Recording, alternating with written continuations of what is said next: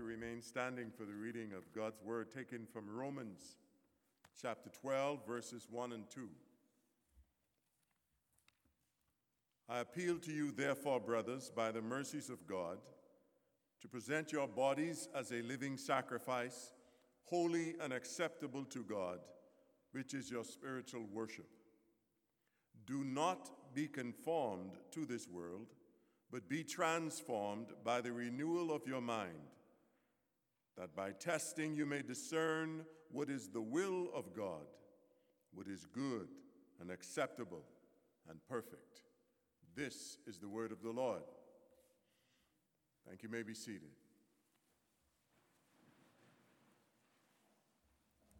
Join me in praying that the Lord would be glorified.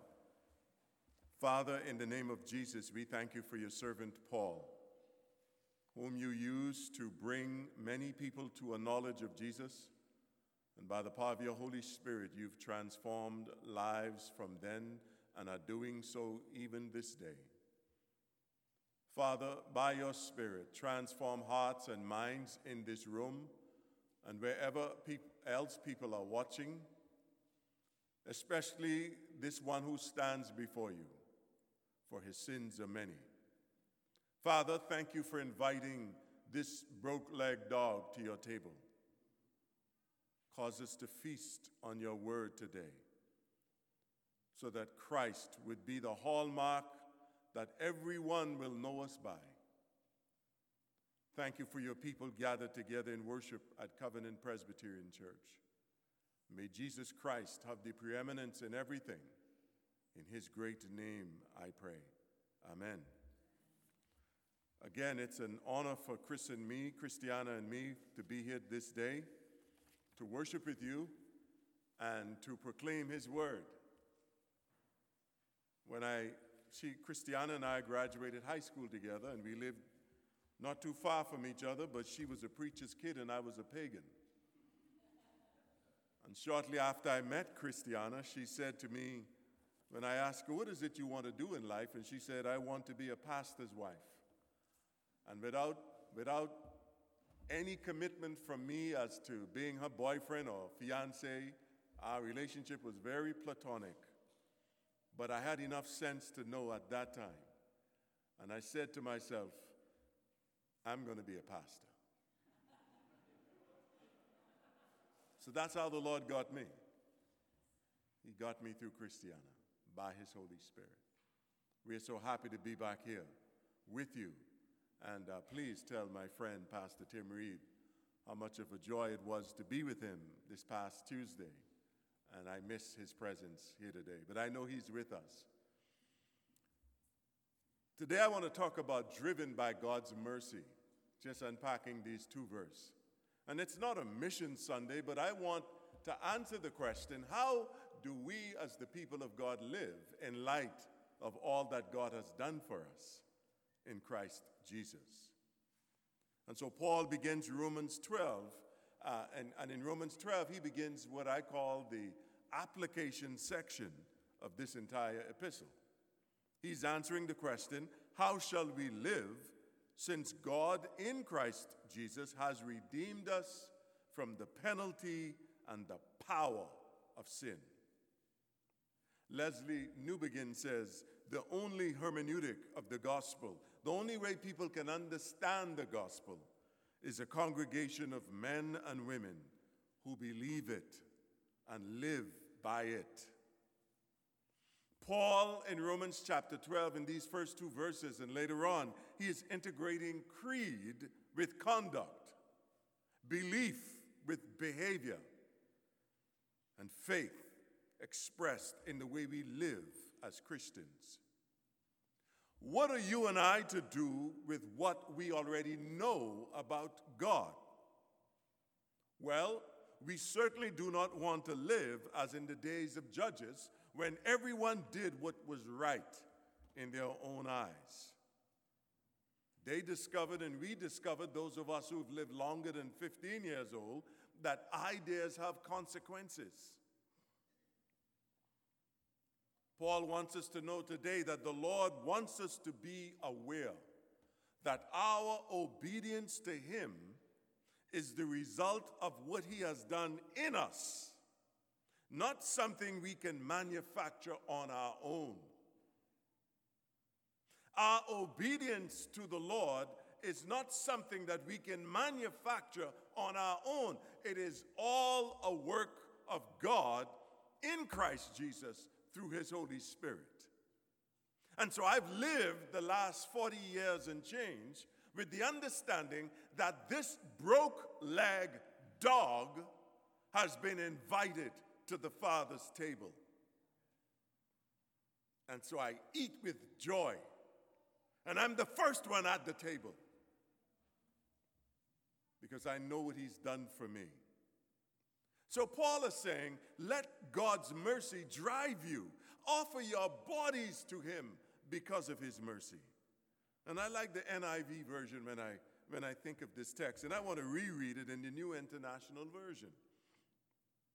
Paul says, therefore I urge you, brothers and sisters, in view of God's mercies, to offer your bodies as a living sacrifice, holy and pleasing to God. This is your true and proper worship.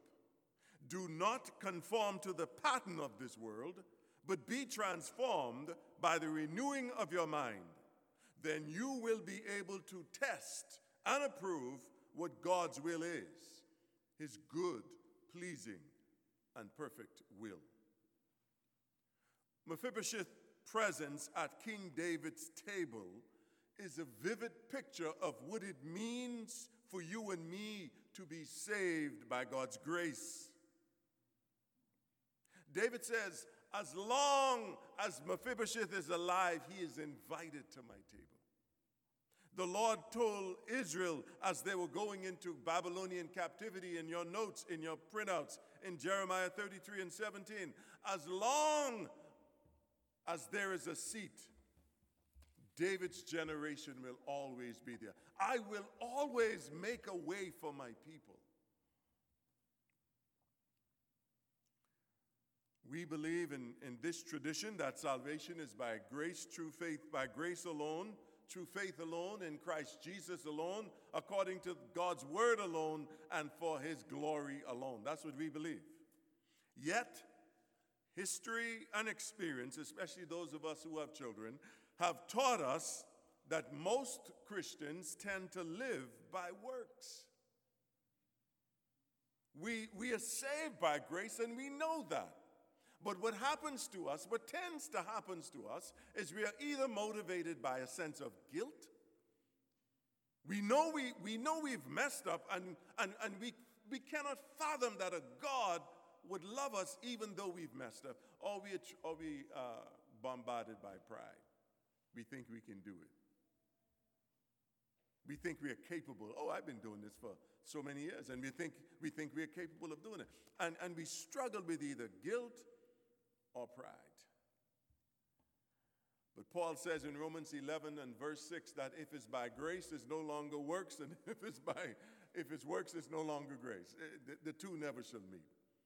You cannot be saved by works. You cannot live your life as a Christian by works. It's all grace.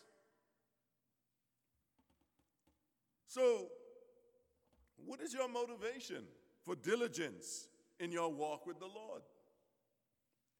God has gifted you, and he's gifted us, and he's calling us to the work of ministry, and our goal is to build up his church, not only here in Little Rock, but his church. And I was so grateful that our brother Monroe prayed for all of the churches in this region, and all of the churches in the denomination, and all of the churches all over the world, and that's our goal. That's why Jesus calls us into himself. He's building a spiritual house, and he's equipped you and me so that the church could be strengthened and built up. But here's something to consider, and I learned this by way of the Holy Spirit. God does not require our performance. He delights in our presence. You're sitting there as a Christian, and you want to make a difference, and you want to feel as if your life is counting, and the Lord wants you to know in Romans and throughout the scriptures that he does not require your performance. He delights in your presence. And so we respond to him with that understanding in love and gratitude to God. I urge you, brothers and sisters, in view of God's mercy, Paul says, in Christ Jesus, God has raised up a radical community. He calls them brothers. He calls them the ecclesia. He calls them, my favorite word in all the Bible is a Hebrew word. It's an ugly word. It's segula. It's his treasured possession. It's the thing God prizes most. God told me to tell you this morning as he looks upon you that he thinks you're cute. He loves you the way a grandfather loves his grandchildren, even deeper than that. And so you are a radical community, a mighty army of believers on this earth called to be saints. And he's done this in your life because your converted life has made a difference and will make a difference and is making a difference in this earth. James Boyce says, changed people change everything. You can, by God's Spirit and God's leading, you and I can be a part of changing everything around us. And so it stands to reason that all believers have the same vocation, to be a holy, committed, and loving people in this present evil age. And so Paul says, I urge you, I'm begging you, but I'm also speaking with authority as an apostle. I urge you, based on God's mercies.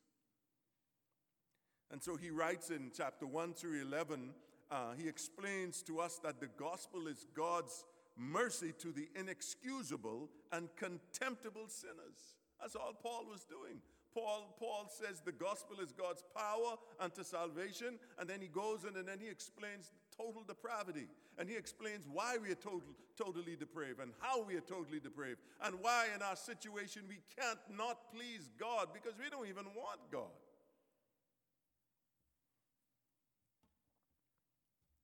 But he gave us his son to die for us, and thus justifying us freely by his grace. And out of this rich mercy, God has given us his Holy Spirit. And our brother Paul knows of no greater incentive to a holy living than a deep contemplation of God's mercy. And so he says to you, offer your bodies as a living sacrifice to God. Show up every moment of your life and contemplate what God has done for you. Note that he didn't say offer your bodies as living sacrifices, but it's one living sacrifice. It's communal. We long to worship together as the people of God. That's why one day, as we sang, "It is well with our souls," with my soul, one day we will all be gathered around the crystal sea, where our longing will turn into concrete reality. And so we do it together. And for Paul, this offering is the only sensible, logical, and right response to God in light of his self-giving mercy found only in Christ. This living sacrifice is not to be offered to the priest, nor in the church building. This sacrifice is to be offered in our daily lives as the people of God together. And we encourage one another to offer your bodies. And we get so embroiled in the things of this life. And we need to remind one another, hey, we are at the King's table. I must admit that sacrifice is a very unpleasant word in a world where selfish desires reign supreme. No one wants to be a sacrifice. Actually, people do not want to sacrifice even a little thing. We want to acquire and accumulate things instead. Nevertheless, this is where the rubber meets the road in the life of a Christian. This is the ultimate proof of true love. This is pleasing to God. Just showing up and saying, God, here I am, have your way in my life. It is an act of love. Also, we are called to offer our new life in Christ. Not our old sinful life, which was dead in trespasses and sins. You were dead. You couldn't come to God and say, just as I am without what. You couldn't do that. You were dead. He doesn't want your old sinful life. You know what he did with it? He came in the likeness of sinful flesh. He lived a perfect life, and he died on a cross. And he acquired the righteousness by way of keeping the law in the flesh.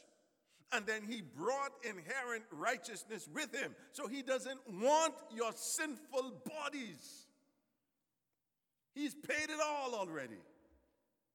He's fixed it eternally. And some people think that God needs them. And so they give their time, or they give their money, or they even serve in some religious cause. But only one who's truly been born again by the power of God can give back to God that new spiritual life in Christ, because it is in Christ alone that God is pleased with alone.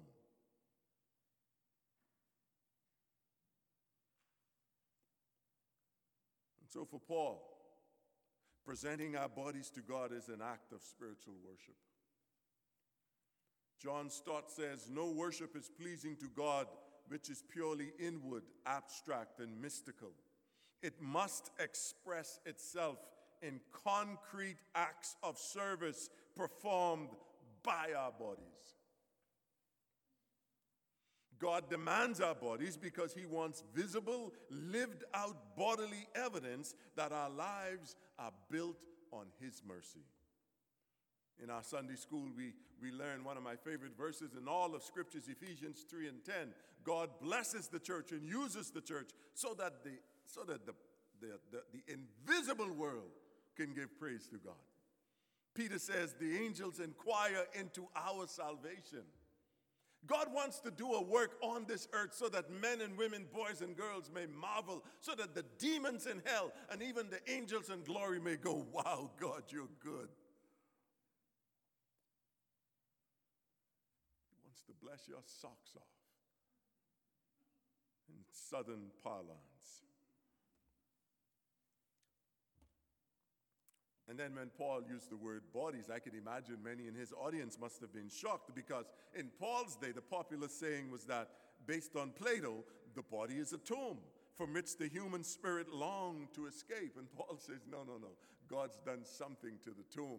God in Christ Jesus rose from the tomb, and now your bodies are the temple of the Holy Spirit. And one of the reasons why Paul wants you to give your bodies to the Lord is because of what he says in Ephesians chapter 3. Your tongue is like the tongue of a serpent. Your feet are swift to shed blood.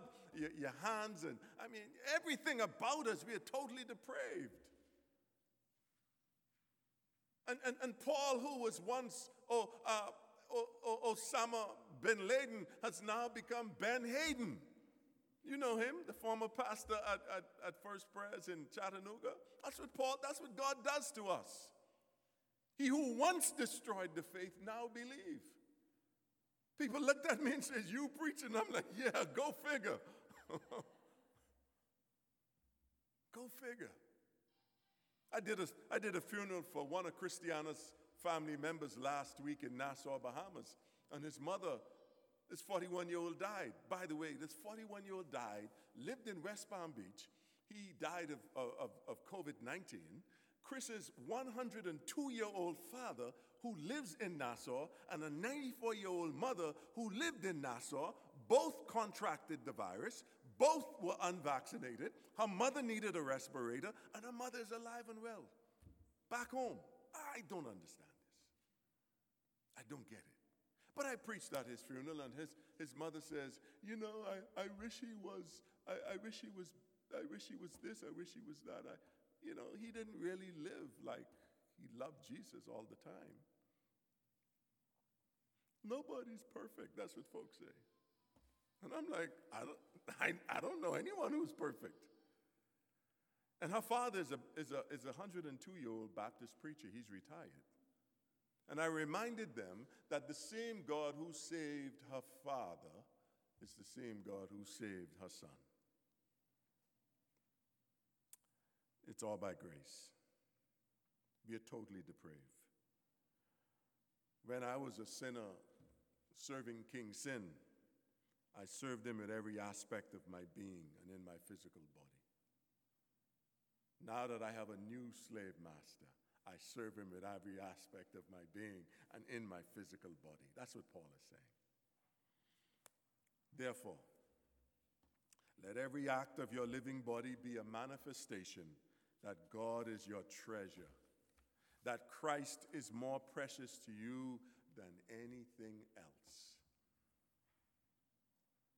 Jesus says to us in Luke chapter 9 and verse 23 and 4, if anyone desires to come after me, let him deny himself and take up his cross daily and follow me. For whoever desires to save his life will lose it, but whoever loses his life for my sake will save it. And so we love his character, and then we regard his authority. Look at verse 2. The first part, he says, be not conformed to the pattern of this world.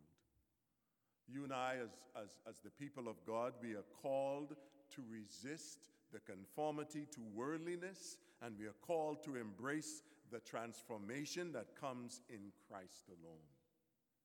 Conformity is something that happened to us outwardly. Transformation happens to us inwardly. Boyce was one of my professors, and again he says, do not let the age in which you live force you into its scheme of thinking and behaving. Don't feel as if you have to dance to the music. J.B. Phillips, I like how he says it, don't let the world around you squeeze you into its mold. Behind it all, Paul tells us in Ephesians 2, there is a nasty, filthy, stinking, dirty, scheming demon and his hosts of demons who have charted a course for this world. You don't want to follow that. Don't be squeezed into that. He's calling you and me to holiness. And Paul his warning is against our becoming like the chameleon, which takes its color from its surroundings. Let your conduct exhibit your true inner Christian nature. When he talks about being transformed, he's saying it is by the Holy Spirit himself. And the Holy Spirit accomplished this by renewing our minds on God's word. Let's talk. Let's be real with one another for a moment. You and I, we are indigenous to this world. This is all we know. We are human beings. We are indigenous to this world, but we are also strangers and pilgrims. We experience confrontation with the world, but there's also what I call missionary adaptation. Sometimes we get along just to go along. You and I have been separated from the world, but called to participate in the culture around us. We are in the world, but not of the world. There is the sense where you become all things to all people. Yet Paul is not expecting you to be conformed to this world. Why? Because the Lord is not finished with his great plan to extend his transforming presence throughout all of his creation. And so in his goodness to us, he has graciously invited you and me to participate in this amazing drama of bringing dead people to life in Christ. And you know what the reality is? He doesn't need us. He sees us as his dear children, and he delights in our presence always. And he says, come with me and let me show you what I'm doing on this earth. And so Chris and I find it easy to leave, not too easy.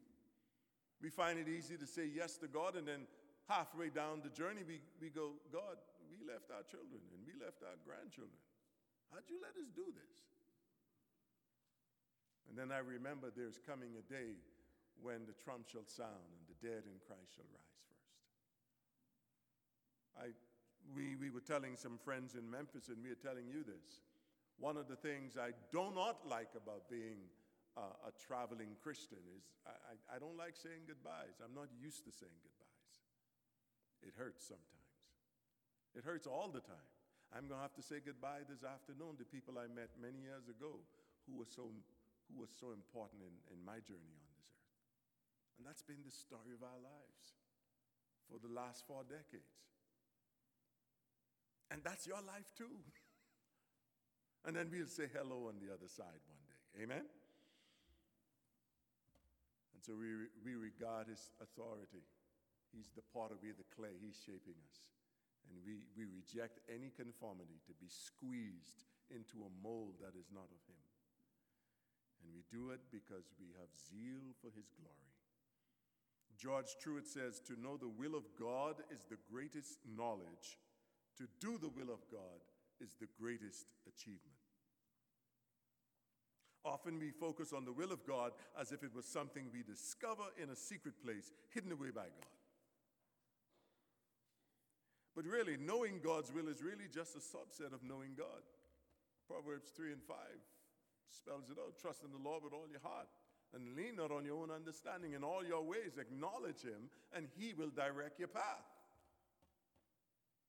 As long as you and I refuse to present our bodies as a living sacrifice and insist on living the ways of the world, you and I can forget about knowing God's will for our lives. We'll never know it.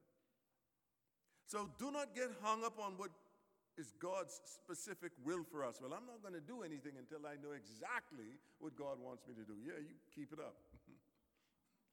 Nice knowing you. Be seeing you as I mosey along.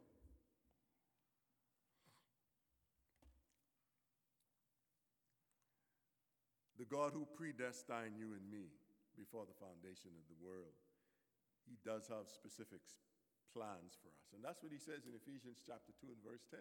You and I, his workmanship created in Christ Jesus for the purpose of good works. Which good works? Good works which he has foreordained before the foundations of the world. God knew that this little Bahamian boy would grow up to become a man who would travel the world. Not just to see the world, but to tell people about Jesus. I didn't have a clue. And I still don't have a clue. I just love him and I follow him. So far, so good. So, we do know that God wants every one of us to look exactly like Jesus. That's what he says in Romans 8 and 28 and 29. He's done this so that he could conform us to the image of his son. So he's working in your hearts and minds right now. You're going through stuff and you're wondering why. And God is saying, just a minute, I'm making you to look like Jesus. Not the Jesus glorified on the clouds, but the Jesus crucified. And Paul says he's doing this so that you could prove, test. And it's like examining gold ore to determine if it was genuine. God wants to do a work in your life so that you could examine it and go, you know something, God, this is all you. That's what he really wants. He wants from me and you to say, you know, this is all you. I couldn't do it any better than this. And so Romans 12, 1 and 2 is all about discovering God's will. And it is also all about proving and approving that God's will is always good. It's always acceptable, and it's always perfect. And so for Paul and all the saints who've gone on before, this is service that makes sense. That's why he calls it reasonable service. It involves our bodies, our minds, our reason, and our intellect. It's not mechanical, it's not automatic. And I must admit that I'd rather, and I think you and I are alike in this way, we'd rather give money to God, or we'd rather volunteer some of our time. It's difficult to give God your whole self. That's scary. But here's something you and I always need to understand about the Christian life. The Lord wants you and me. He really does. We're the ones for whom Christ died. 7 times in Jesus' high priestly prayer in John 17, he prayed for those whom you have given me. Jesus wants you. He wants you to be with him. He's not as bad as some people say he is. He's safe. He's good. My friends, we're the ones whom God loves. We're the ones whom he really desires. He delights in our presence. He doesn't require our performance. You know, my brother said earlier, Derek talked about the water, and in your confession of sin, I just praise God for it. No, we sang a song, feeding on the filth around me till my strength, satisfied, was almost gone. Long my soul for something better, only still to hunger on. The world has plenty to offer you and me as Christians, at least for a short time.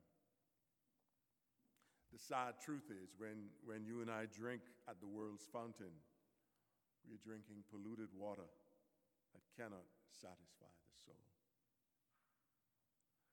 I had the privilege of attending a funeral service for a man that I'd known for several years, that I'd ministered to. And I realized at his funeral service that the Lord used that man to bring Jim Elliot to Christ. I felt like a little boy in the presence of giants. And here's what Jim Elliot said many years ago. He is no fool who gives what he cannot keep to gain what he cannot lose. Jim Elliot understood what Paul is saying in Romans 12.